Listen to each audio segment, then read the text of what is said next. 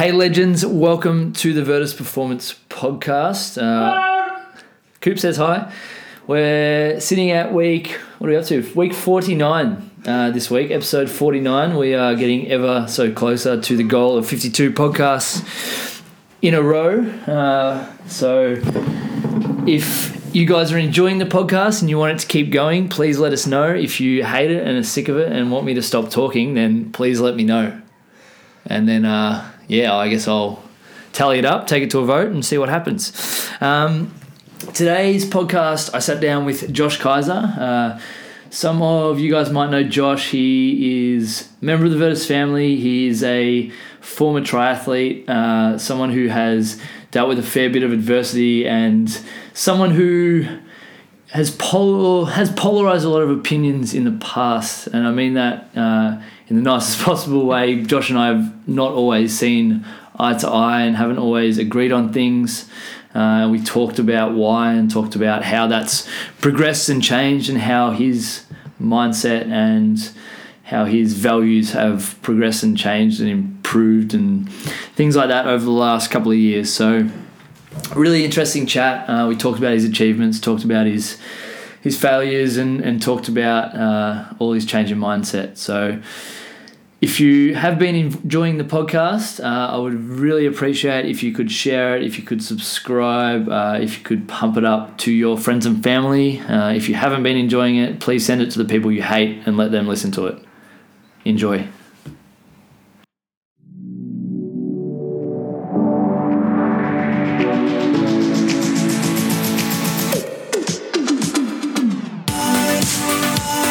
My personal and business goal is to be just a little bit better every day.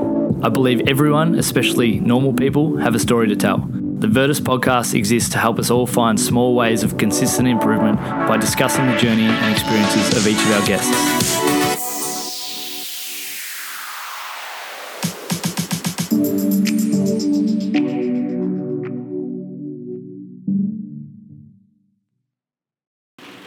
Josh Kaiser, mate, welcome to the podcast.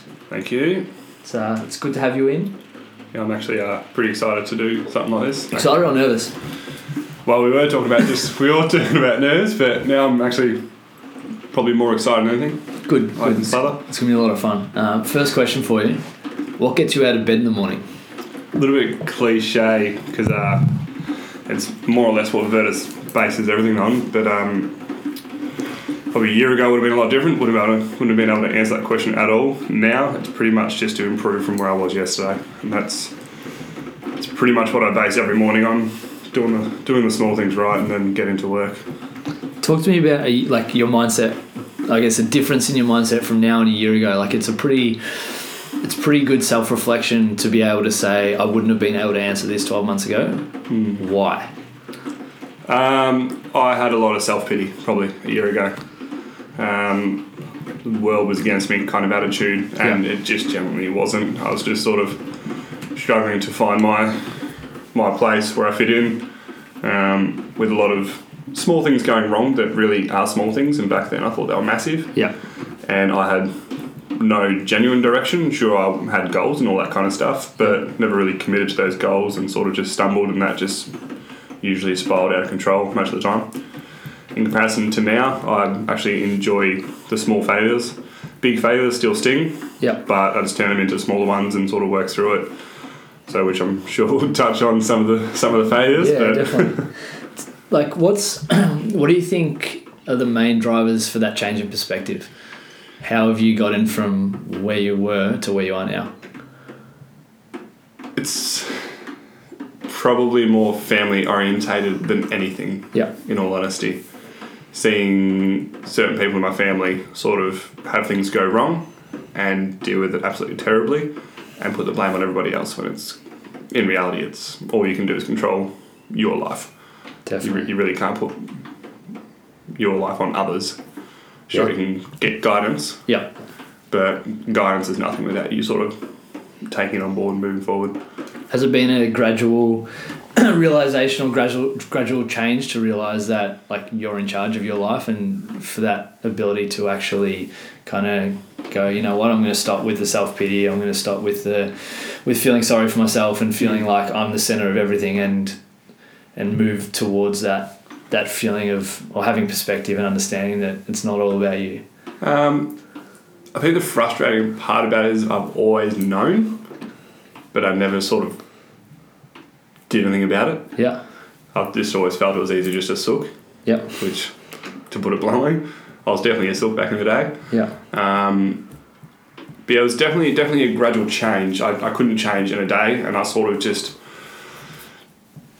chose a couple of things about myself, and until they were right, I wouldn't move on to the next thing. Yeah. Because every time that I've tried to sort of change who I am as a person or where I want to go, I tried to do it all at once. Cold turkey never works, and you just end up back at square one. Yeah. So I decided to just deal with the fact that I've got flaws and pick one or two at a time. Well, you're not alone in that aspect. Yeah, well, everybody's got flaws. 100%, mate. 100%. Everybody's got flaws. But even other people with flaws, they respect them and they know about them. Yep. Whereas I knew about them and didn't care. It was just... Yeah, was it didn't care because you thought you had no control over them, or was it didn't care? Yeah. I felt as though I had pretty poor control over it. Okay. Yeah. What have the...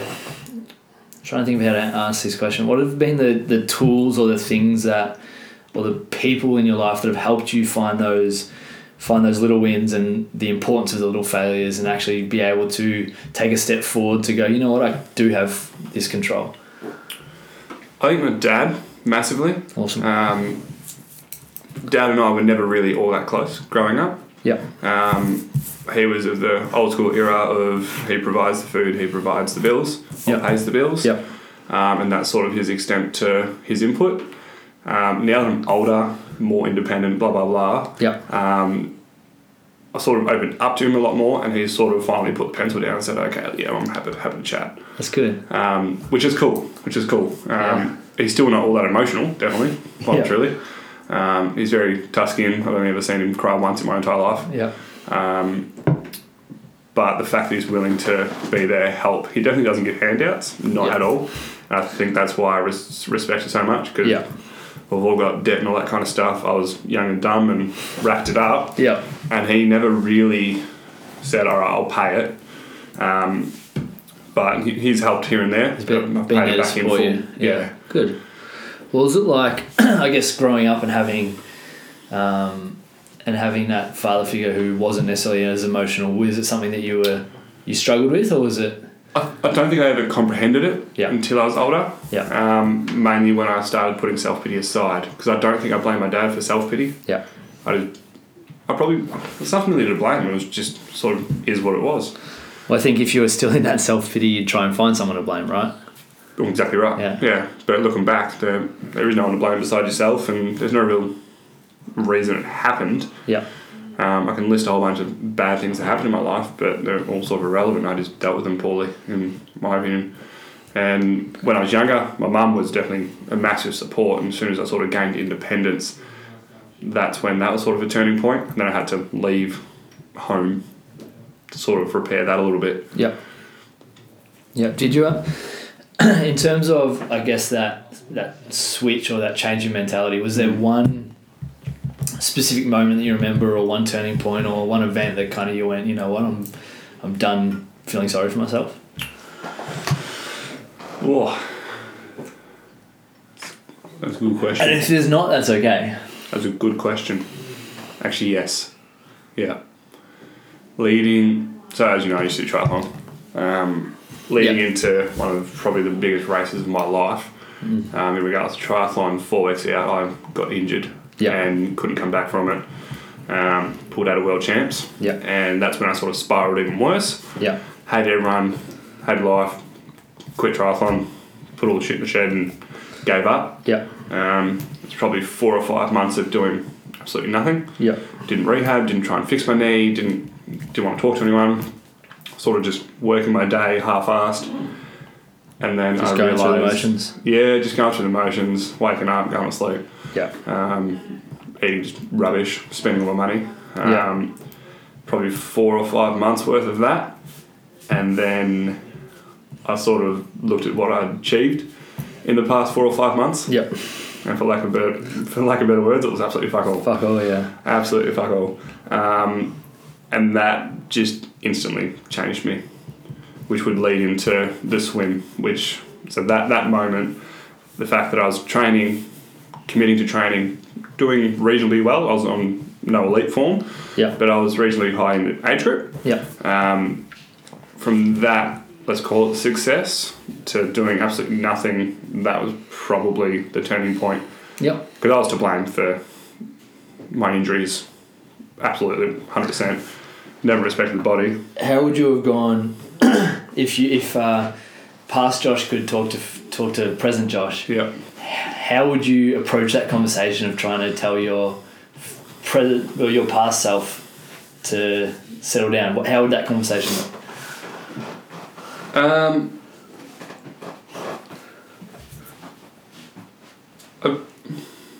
That's a good one. Stumped.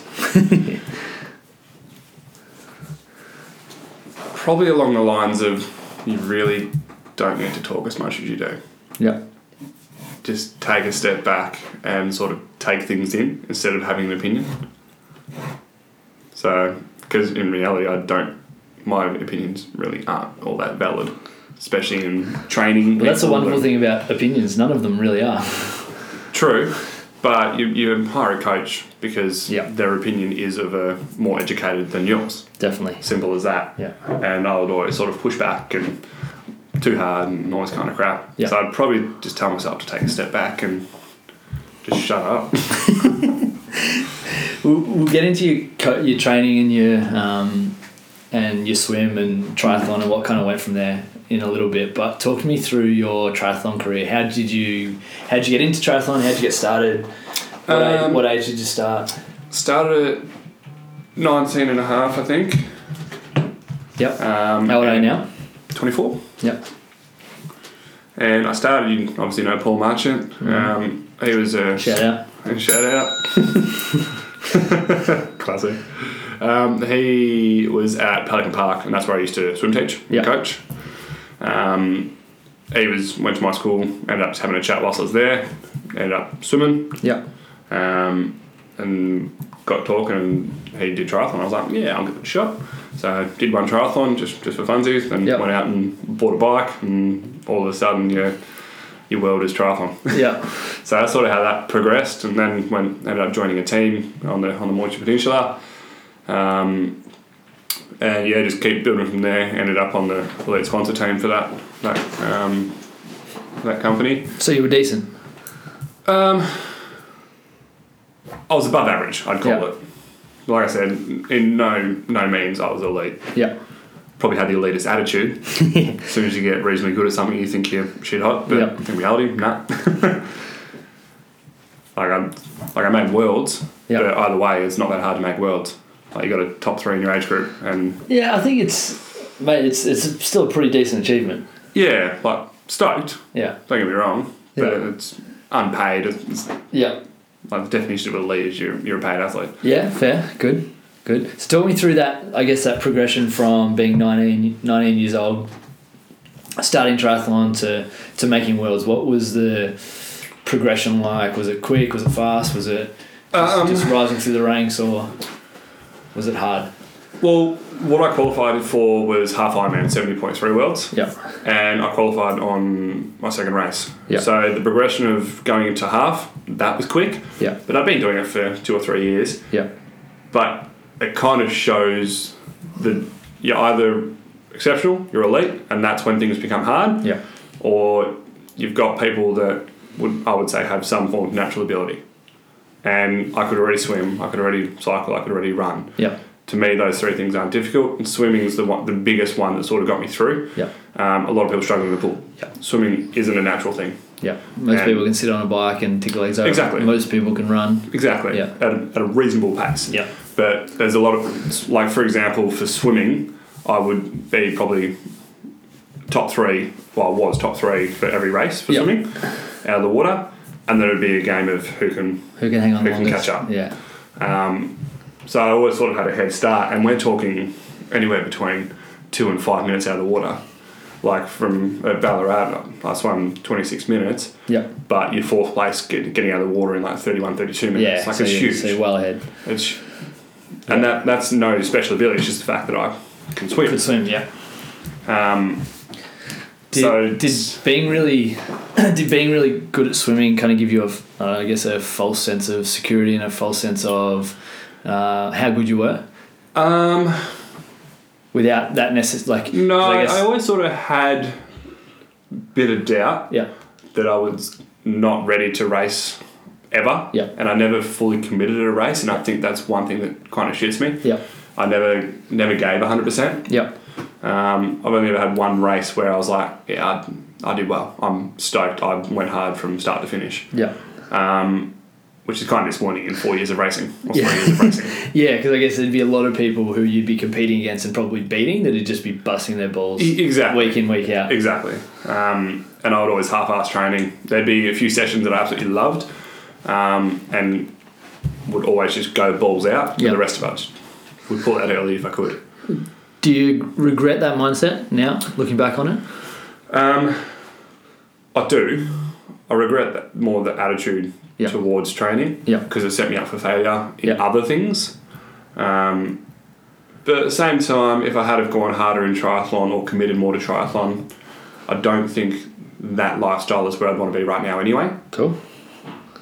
So happened for a reason I think so. A way. I think my half-assed attitude sort of happened for a reason. It's not a lifestyle that I enjoyed because it'd be work and train. You train for 3 sports, it consumes your life. So it's much easier to train for one sport and have a couple of days off. 5 days training, 2 days off. It's great. Definitely. Triathlon, you really don't have a day off.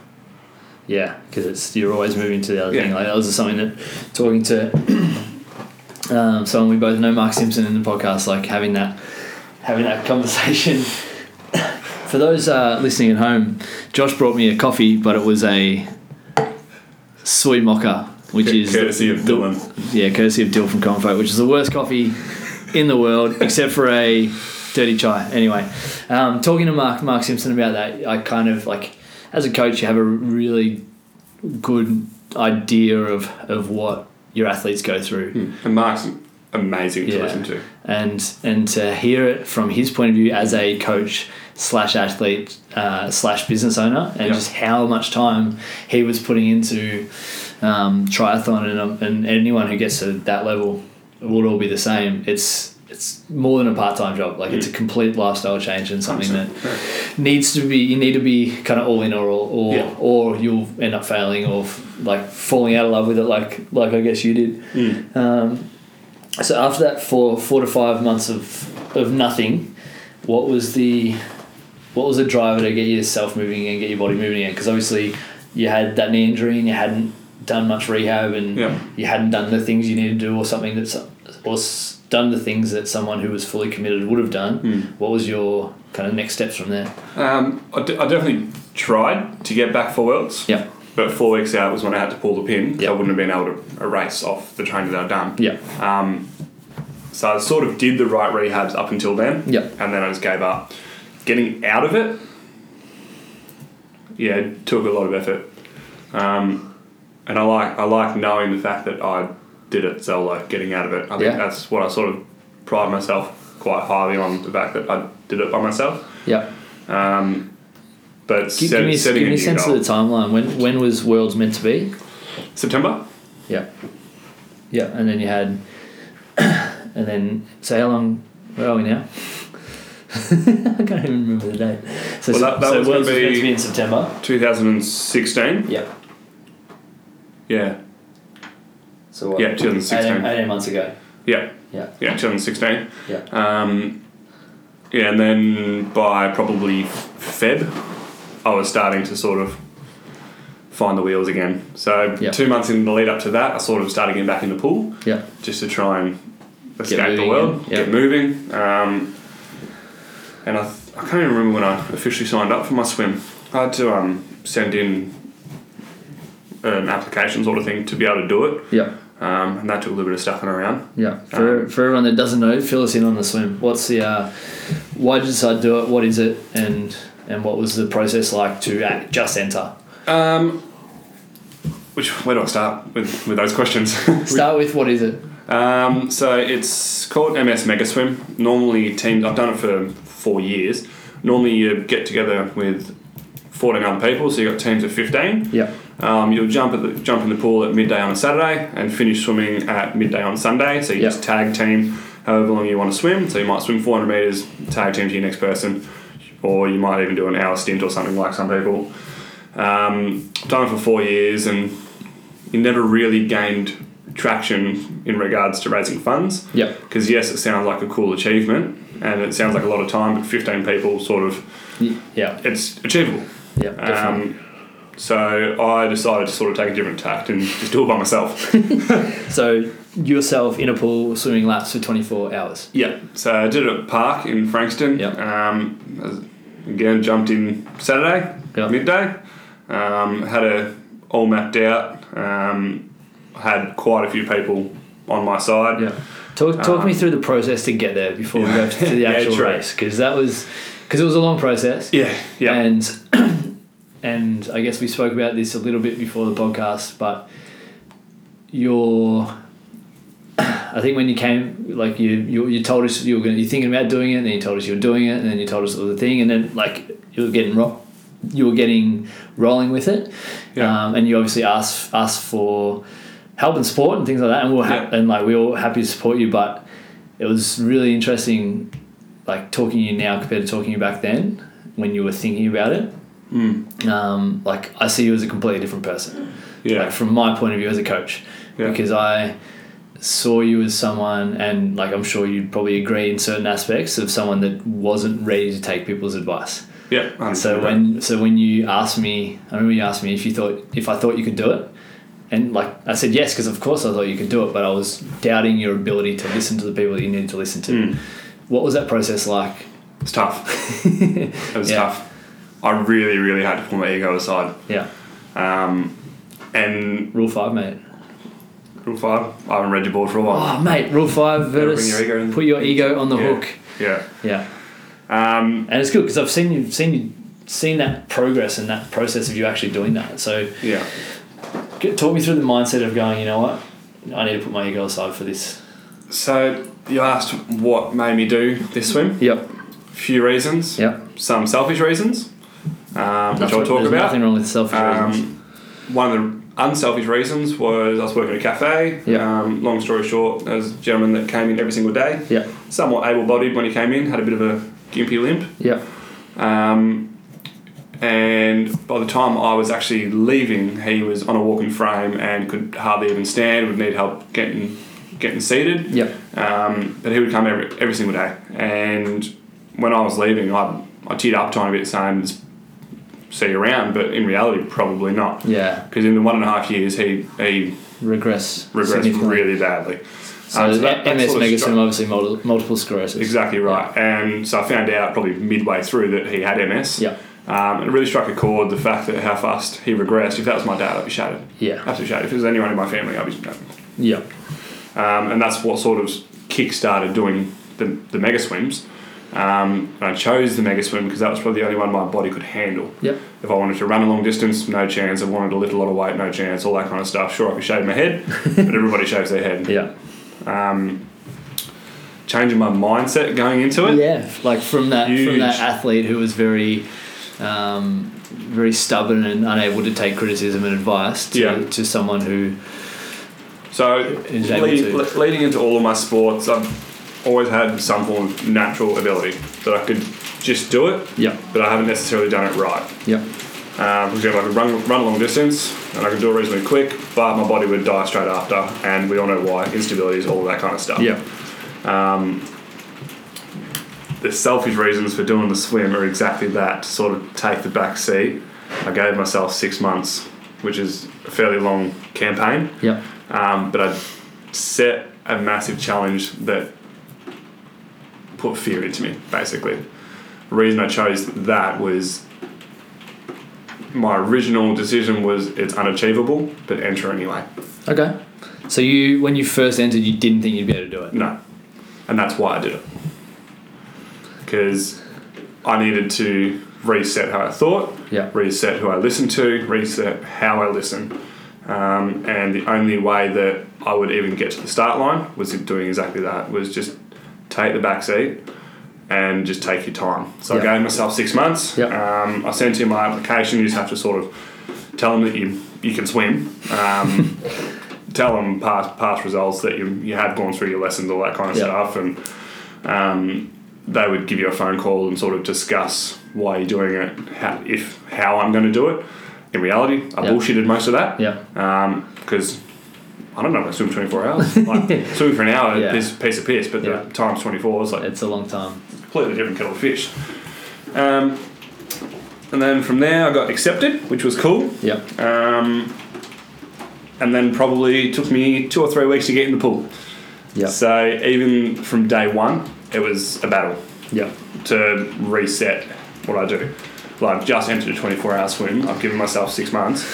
And I'm not even getting in the pool. Like, what am I doing in my life? It's interesting, mate. Interesting. What, those couple of weeks where you didn't get in the pool, what was the mindset like? Was it like every footballer pre-season, like I've got to get for a run, but then you get 3 days in, you haven't done a run, 5 days in, you haven't done a run, and then you finally do it? Exactly. Is that the mindset? Serious case of I'll do it tomorrow. And we've all been there. I'll start on Monday. We've all been there. Exactly right. It's like a diet. I'll start on Monday. Because you said I'll start on Monday. You missed the Monday, and I'll start on Monday. There you go. There's a week. Got in the pool, and then slowly actually started putting some laps together. Decided that a coach is probably a good idea. I was already coaching for Hurricane Swim Squad. And the coach that was in place then, Nathan Taylor, he wanted to take on a challenge. Awesome. He thought it was achievable, providing I put in the work. My training was definitely hindered, but I worked up to some pretty good sessions, and looking back, I'm really proud of myself for some of the things I actually did in training. Which brings me back to the selfish reasons. So this is one of them. I've always been afraid of being alone, but now I absolutely love it. So being in the water, you can't hear anything.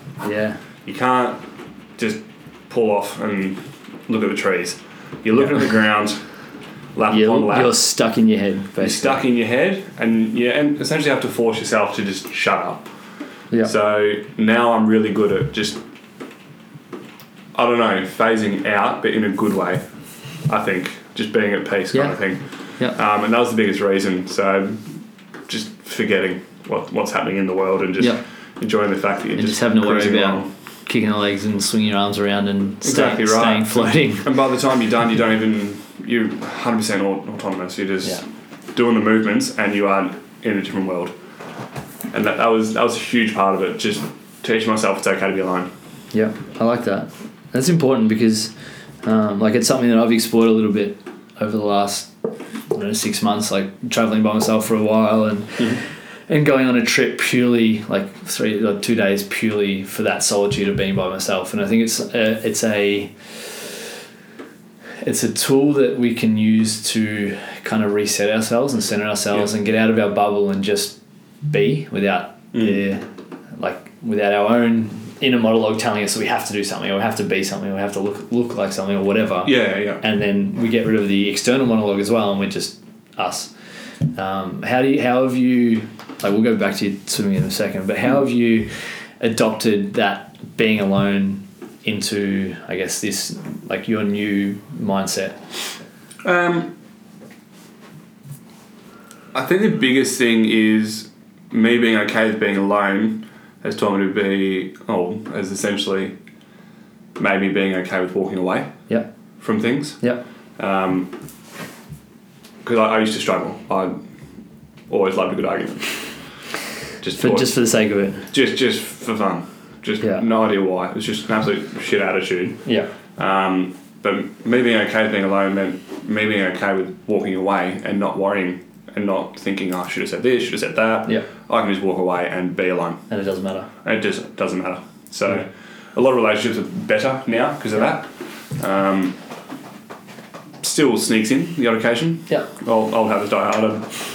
I think that, even the most disciplined people in the world are still going to want to take that easy option sometimes. So I think it's really important to be mindful of that. That's where you were.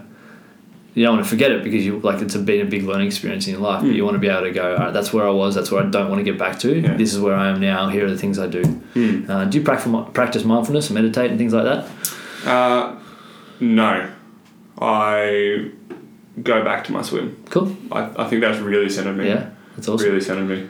The fact that I'm okay swimming at midnight means I'm okay dealing with something in the world. Yeah. So I don't know. In my mind, it's a really, really cool achievement for a million different reasons. Yeah, mate, it's an amazing achievement. How many? So you ended up talk me through. I don't want to get to the swim yet. Talk me through the support leading up to the swim. Amazing. Like you obviously Amazing. had a huge, I guess, huge community. Like lots of people in the community got around you and supported you in what you were doing. And a huge amount of people didn't. Yeah. A huge amount of people didn't believe I'd do it. Yeah.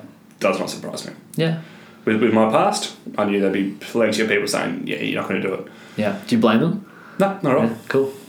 So, well, we had a chat before this even started, and you wouldn't have coached me. So no, because I wouldn't have coached you because I wouldn't have thought you would listen. Yeah. I think the big thing, like for any athlete, for any person who wants to be coached or wants to get somewhere, you need to put your full faith and like ego on a hook. Like you need to take out that narcissism and just let your like I said before, you hire a coach or you hire someone because they're good at what they do, and you need to allow them to do that. And I think if I tried to coach you then, or or if you tried to like train with any of us at Virtus, we would have had a real struggle trying to get you to do the things that we knew you needed to do. And like that's a process that you've gone through and figured out that, and now you're aware of it, and now you've put yourself in a position where I would and am happy to coach you now because I know you'll listen, and I know you'll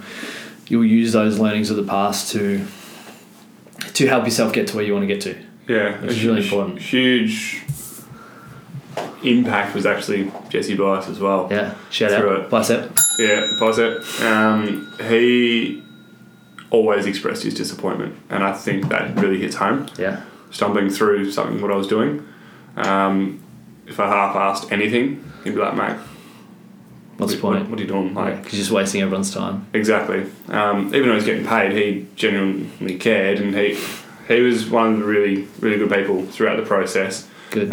He looked after my shoulders, along with many other people, like shout out a million times in a second. So you got Ash Law, Greg Day, Jamie Stratton at AIM Recovery, like all of those people looked after my body, especially Jamie Stratton. I was on the weekly in the probably 2.5 months lead up, because obviously my training ramped up well and truly. Looking back, I don't know how to do it. Right now, I definitely wouldn't commit to it. But all of those people expressed disappointment if I didn't do the right thing. Yeah. And that's what kept me going, I think. I was like, okay, I've disappointed them, so don't do that again. What about this? Well, I think it's really easy. Like, one of the things that you start to realise, I think, as you get a bit older, it's really easy to put yourself down and talk yourself out of stuff and things like that and let yourself down. When you've got other people to hold yourself accountable to, then those challenges that you go, fuck, I couldn't do this by myself, become all that more achievable because you got the support of the people around you. Yeah.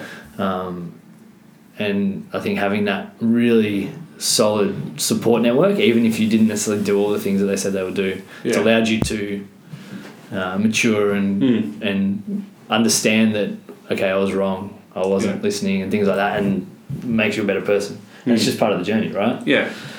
And there's a lot of people in the world that are probably pissed off and all that kind of stuff. Yeah. Especially at Virtus. Like, I can pretty much guarantee that 90% of you guys wouldn't want me around back then. Back then. Yeah. And that's fair, and and it is fair. It's good to be able to have that hindsight to change the way, because that'll change the way you perceive now. Like to be able to understand that and accept that and kind of move on. Yeah, and in return, I hope that like everyone at Virtus sort of does see me as a person now, kind of thing. Yeah. And that they're willing to say g'day. I know they weren't back then. Yeah. Yeah, fair enough. Don't blame them. But that's the cool thing. Like everyone has the ability to change the way either you perceive yourself or the way you perceive by others. It just takes action and consistency and continuity and like for mine, it just takes showing up. like showing up and just being the person you want to be. I just started watching the new Karate Kid series. Have you heard about it? Heard about it. It's fucking awesome if you sit at home.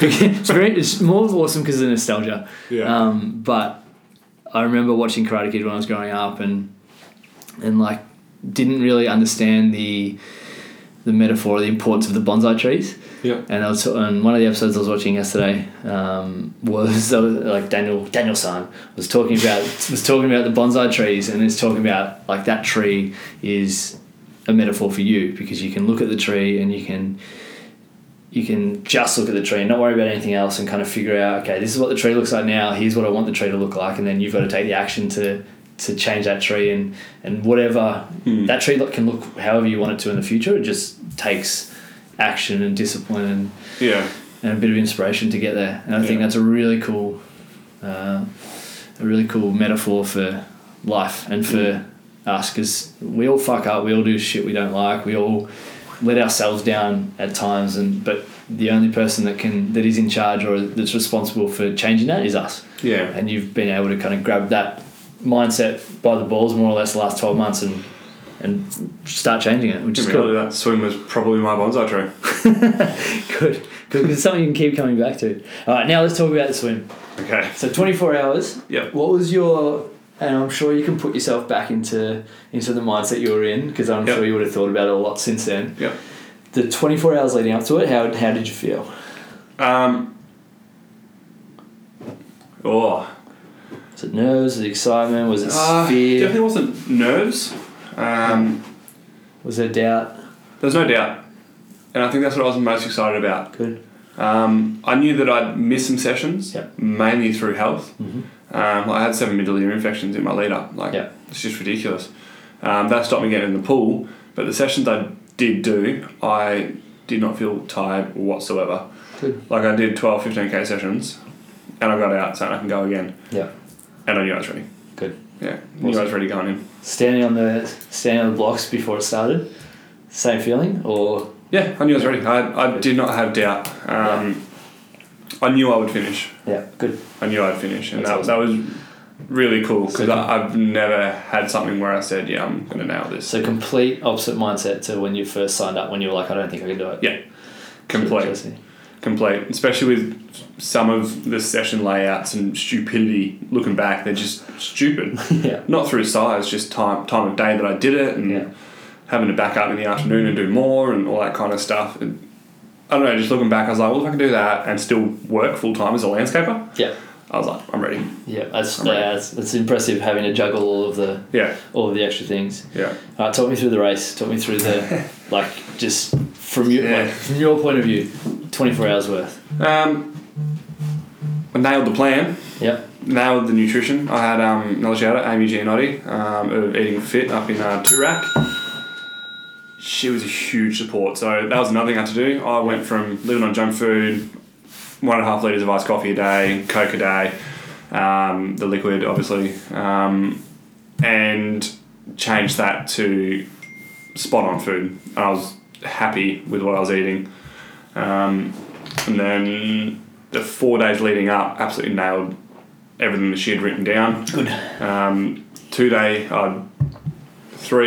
days and 2 days out, I had to obviously carb load. Mm-hmm. I had 800 grams of carbs a day, which is ginormous. I had like 7 or 8 meals. Delicious. I was loving life, just pasta and rice and chicken. And good problem to have.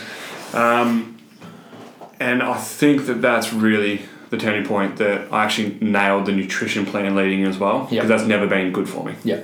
It's always been something you've kind of squibbed out on. Yeah, I'm just like, that'll do. Yeah. Kind of attitude. Near enough. It's easier to buy than cook, and it is still. Yeah. But 100%. But it's not good for you. Yeah. And then I was ready getting in the water. I felt good. Didn't feel anything in my stomach. I didn't feel ill or anything. And then buzzer went off and just sort of started swimming. Yeah. Just stuck to my hourly plan. I pretty much broke the 24 hours down into hourly. So each hour had a different food and drink to consume. Yep. And there was a 4-hour rotation. So the first 4 hours, there'd be certain things per hour. Yep. Repeat times however many. Yep. 6. Yeah, that's what I said, isn't it? You said how many? No, I said 6. 6 times 4. Good. Yeah. Good recovery. I like it. Yeah, so I had about 7 minutes off every hour. So in reality, I didn't swim for 24 hours. Yeah. But long enough. Yeah, close enough. Yeah. I needed to eat, so yeah, that's fair. And drink and consume and all that kind of stuff. Mate, swim on your back. Yeah, I hate swimming on my back. Can't do it. Yeah. Yeah, just stuck to plan of 3K an hour.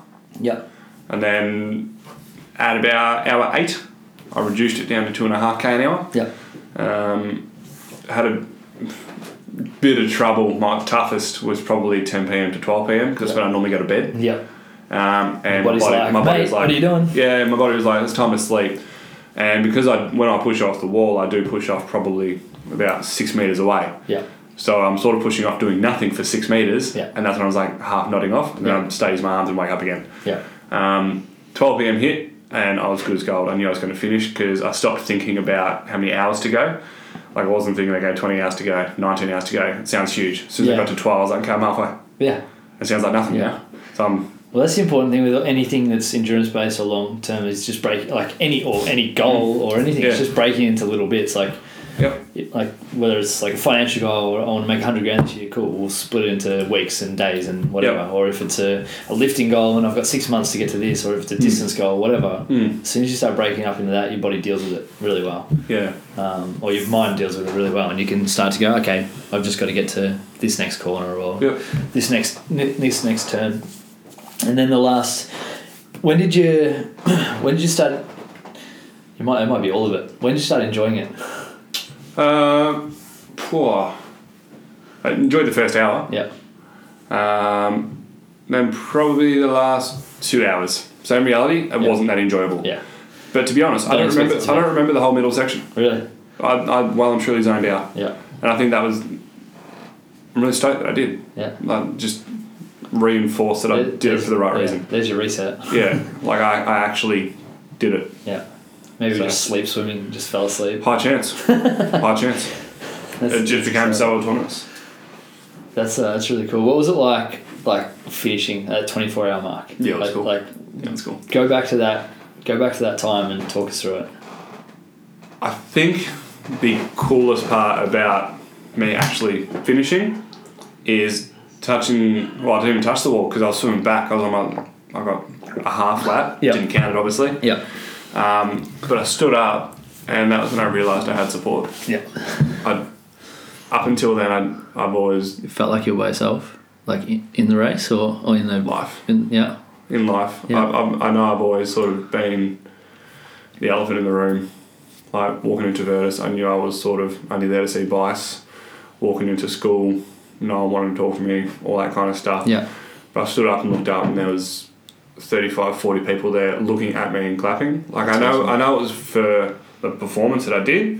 At the same time, a lot of those people were my. But that's a reflection of your. Like I think that's a reflection of your changes in character and changes in what you valued and what you realised was important, and that mindset shift is probably reflected upon that feeling of support that you had. Yeah, definitely. And the friends that I made along the way for the campaign, and putting together fundraisers and stuff like that, I've made lifelong friends. Yeah. Which is really, really cool. Awesome. And even coming up to through this period at the moment, because it's 1 year from now, all those memory things. Yeah. Just seeing those campaigns pop up and them sharing it, saying this is one of the most proud moments of my life and all that kind of stuff. He's like, very cool. They didn't even do it, but they're proud of being a part of it, and that's awesome. Yeah. So, it's amazing. Yeah, really cool. That I like to think I inspire people on the way, which was really cool. You definitely did. And it's nice to be able to for you to look back and look at it as an achievement and look at how many people's lives you impacted. And how many laps did you swim? I think about 2,400 laps. Yeah, not bad. There's 60.5k.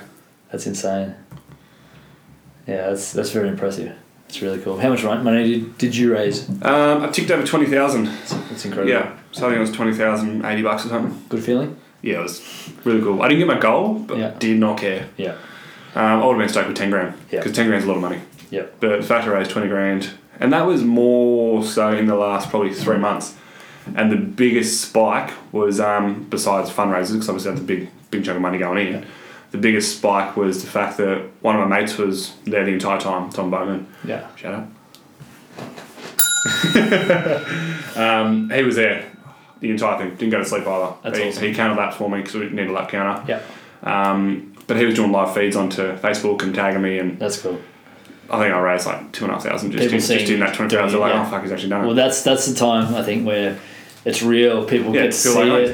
People feel like they're a part of it, and they're actually able to support you. Yeah. Then. So it was just cool that they're the people I reckon were the doubters. Yeah. In reality. And it's cool that they're like, he's done it, here's some money. Awesome. I don't like it, but here's some money. So cool. It was just cool. It's good because it's kind of like you've kind of got two narratives running alongside each other, with you preparing and then completing this challenge. Like you've got the narrative of you trying to do something for people that aren't going to do anything for you, and you're going to do something for like this community of people and raise money for them, and at the same time you're doing it like for that reason of figuring out who you are and what you want and where you're at. And it's cool to see those two narratives go alongside each other and be there to support each other and to create that result that I assume you're fairly proud of. Yeah, I'm proud. Good, you should be. There's not many things that I'm actually genuinely proud of in my life, and that's one of them. That's going to be up there probably for the rest of my life. Awesome. Man, that's amazing. Would you do it again? I considered it because it's going to sound stupid. I didn't swim as far as I wanted to. So I fell 4K short of a goal. Yeah. So what was your goal? 65? 64 and a half, yeah. 64 and a half, yeah. So, because I would have broken the 50 metre record, but in reality, I got the 25 metre record because I did a 25 metre pool. Yeah. So, like, I don't know, same. If I did it again, it'd be a 50, but I hate 50s. So, would it be easier or harder? Easier in the sense of less turns, yeah. Harder in the sense of mental strength. Yeah. Because 50 metres feels like 100 metres. Mm-hmm. Whereas 25, it's just breaking all the time. 20 hours in, it'll feel like 1,000 metres. Yeah, one lap felt like 25 metres felt like 1,000 metres when I was near the end. Yeah. But at the same time, my last hour, I was swimming the same pace I was in my first lap. That's impressive. So I was pretty happy. That's very, very cool. And that's just reinforcement I did the training. What was the come down after the event like? I didn't really have one. I just went back to work. I had the Monday off and went back to work Tuesday and just carried on. The worst effect that I had was the chlorine burn. Yeah. I've got scars from swimming. Yeah. So just because it was in the chlorine for so long. And that's designed to kill shit. So it definitely killed my skin. Yeah, that's fair. But I don't know, just moseyed on. Yeah, just kept rolling. Well, how did your training change after you finished the race? I had 2 or 3 weeks off. I've only swum probably 3K since then. Yeah. But I don't need to swim, so I don't really care. Yeah.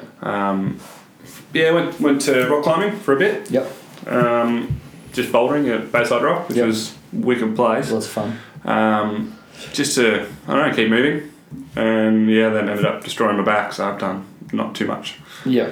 Yeah. So let's look at how you're dealing with that back injury and how you're dealing with the rehab and the process now compared to how you would have dealt with it 18 months ago.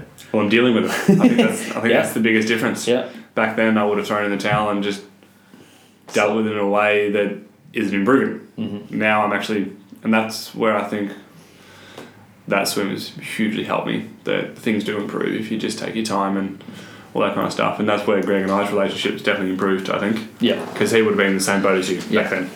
Yeah, I think you can see you putting in the work and improving and I think that's something that Greg and I have had a few really good chats about. Not you in particular, but just that coach or client practitioner relationship where the expectations are laid out from the start and respected from both sides. Like I think it's for any athlete that's injured and coming back to rehab, or any athletes that's trying to achieve something they haven't achieved before, need to have faith in the process and have faith in the time it takes to actually work through that process and not try and rush it and not try and skip steps and things like that.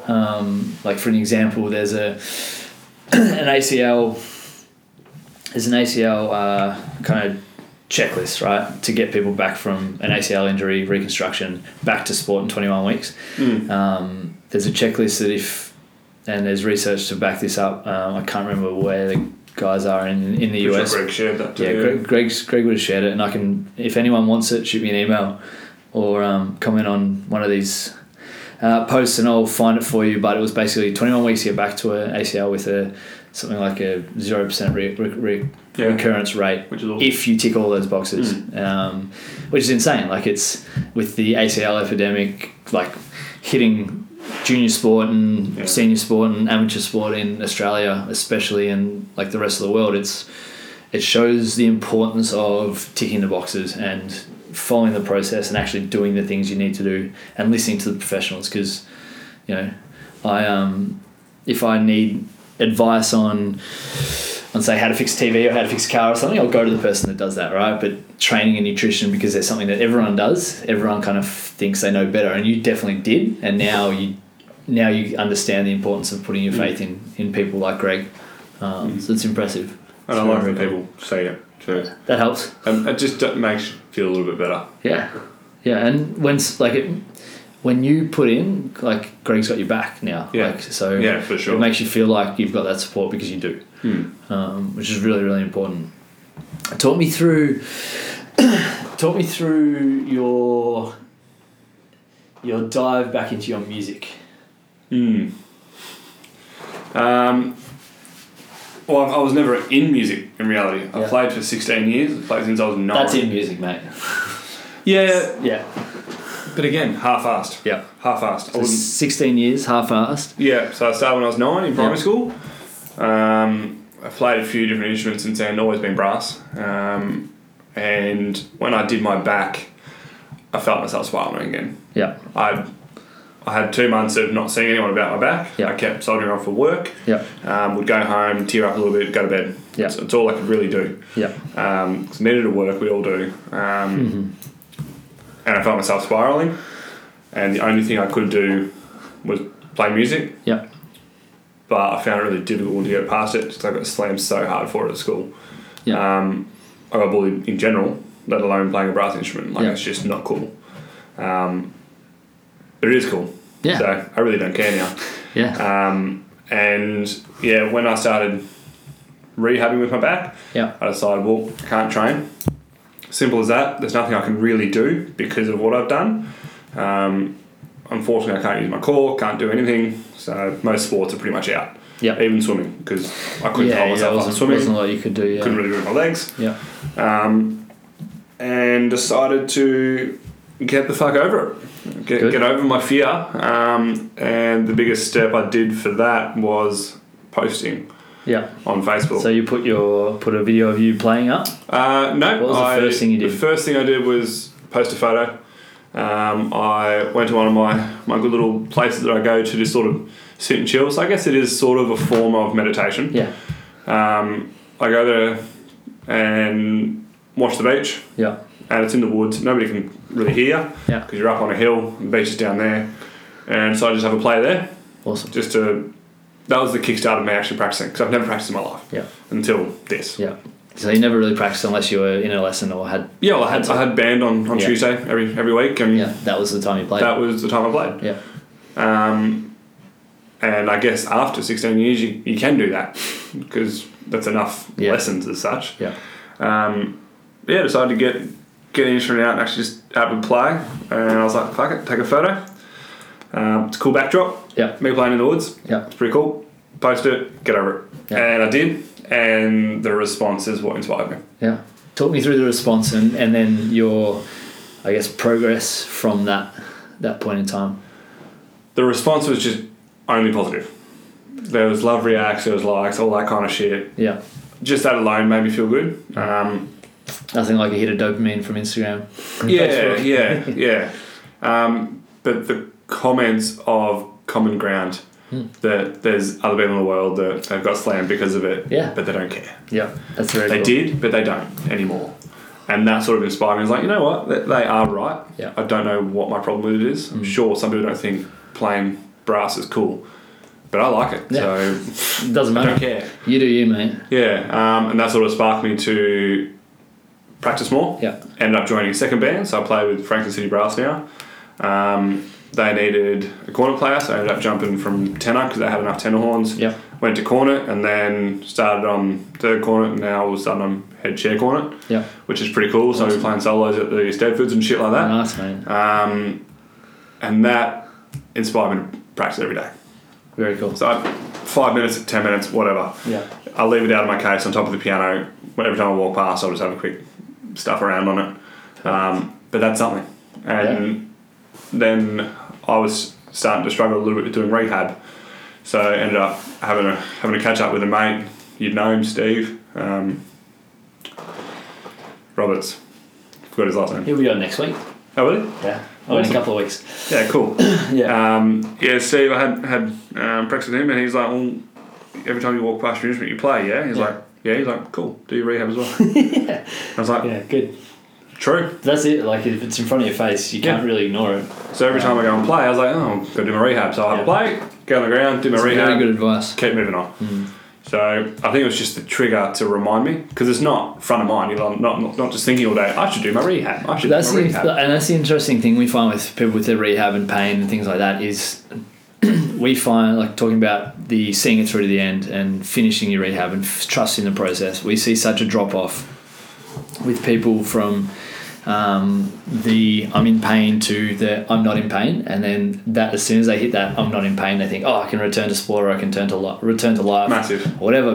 But they miss that period of getting them back to the point where they're actually functional in that sport, or they're actually able to do it without pain, or they're able to do it without increasing the risk of another injury. And we know the biggest risk of a recurring injury is having the first injury. So if you see it out and follow it through, then those risk factors drop significantly, and that's why people re-injure themselves, because they stop early. But this obviously allows you to keep rolling and keep doing it, and just tick the box off, tick the box daily. Yeah, exactly. Awesome, mate. Awesome. What advice would you have for future Josh, for past Josh? So what I tell my past self? Yeah. Give me 17, 18-year-old self. Take the back seat. Yeah. Yeah, that's huge for me, I think. Yeah. Because taking the back seat, you're still in the car, there's still someone driving, you're still going to end up somewhere. Yeah. Yeah. So you don't necessarily need to drive if you don't know where you're going. So that's sort of how I base a lot of what I do now. Okay. If I don't know where I'm going, I'm taking the back seat and letting someone else guide me that way. Next time I'll drive. And just go with the flow. Yeah. Because then everything that happens is organic, I think. Yeah, exactly. And it's exciting when someone else is driving. You don't know what's coming up. Yeah. Yeah. Definitely. And you see a lot more when you're not driving. Yeah, because you don't have tunnel vision just looking at the one thing. Exactly right. That's really interesting. I think I know the answer to this question, but have you had a defining moment? In my life? Yeah. Probably two. My swim and my back injury. Yeah. Yeah. Those two things are the main things that have taught me to take the back seat. Yeah. Apart from the swim, what are you most proud of? Ooh. What makes you think the swim's my proudest moment? Because you said it before. I've been listening.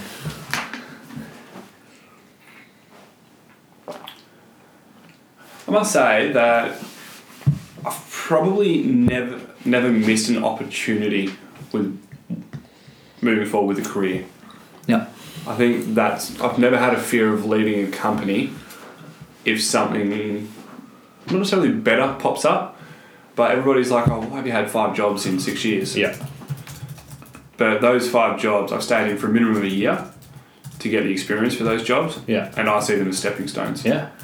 100%. So everything I've done up until the job I'm in now, which I'll be for a long time, there's not much that would be offered to me that I'd be like, sweet. That's cool. Have led to this job, I think. Yeah, that's really interesting, because I think a lot of people see that change or that step sideways as a step backwards, whereas it's just not. No. Like I was having this conversation with KP last night, and she's not sure if she wants to be a teacher forever.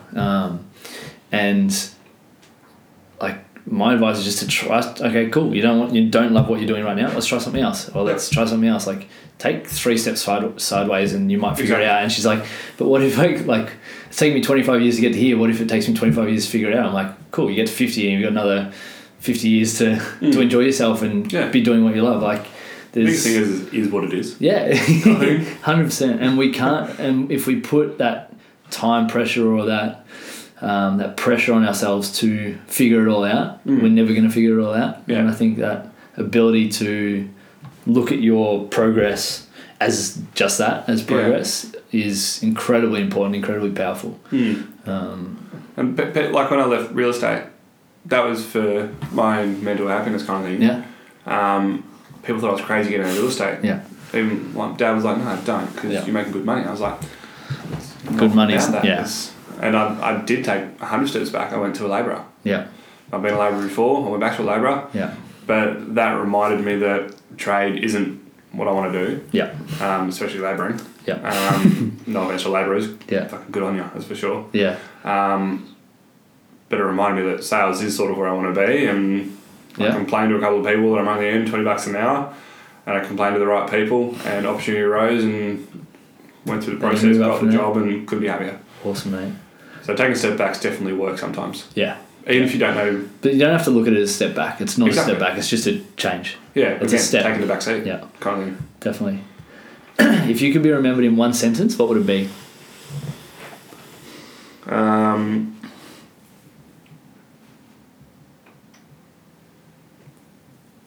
The only person... Well, that's a hard one. Didn't say that'd be easy, mate. Yeah, the next one's an easy one. Next one's an easy one.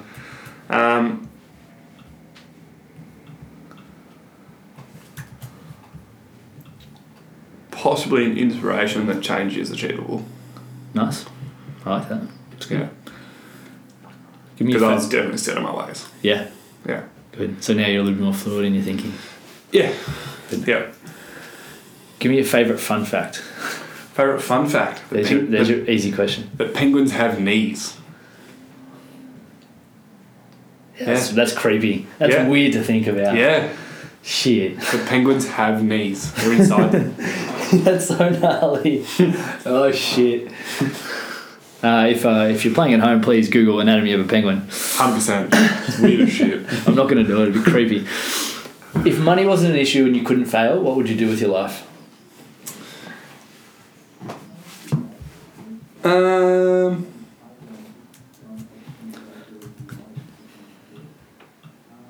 It's really probably corny and cheesy. Corny's fine.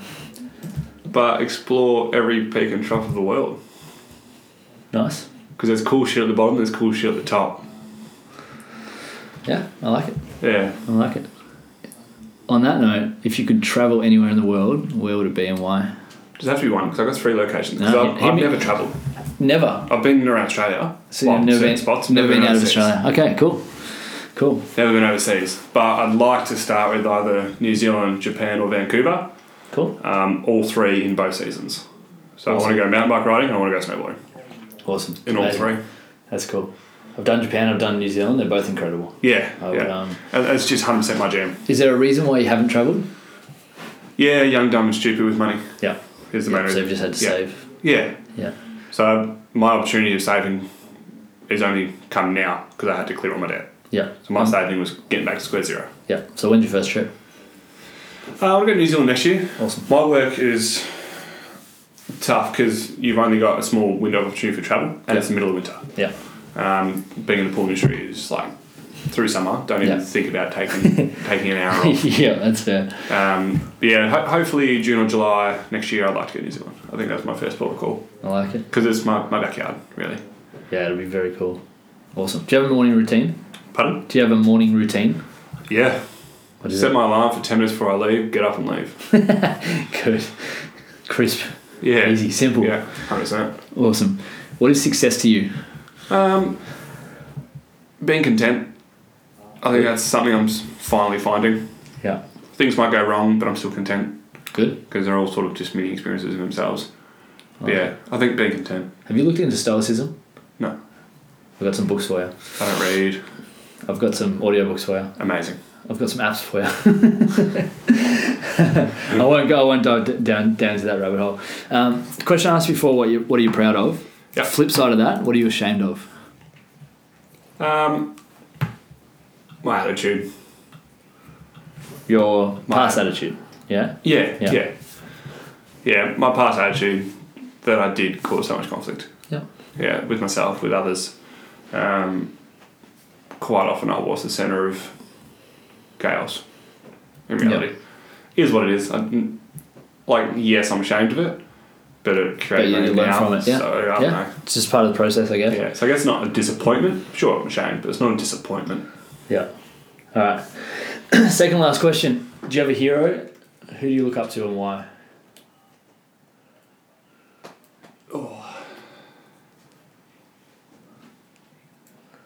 The reason I asked it two parties is because it doesn't have to be one person. 2 years ago, probably not. Yeah.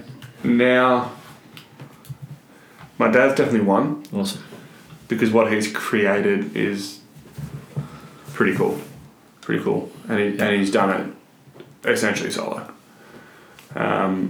He's looked after a family really well. Yeah. Might not have spoken to us on a deep level, but he looked after us. Yeah. I feel like there is other people in my world that are mentors and I don't know, people I appreciate. Yeah. I don't think I have a hero though. It's alright. Alright, well, I'll tweak this question, or I'll change the question a little bit. If you could invite 3 people to dinner, who would they be and why?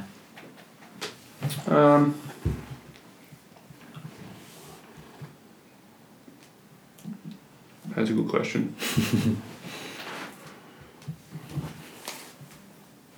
Without sounding like I want to marry him, probably Greg, to be honest. He's got a really nice way of looking at things. Yeah. He's cool, calm, collected. Yeah.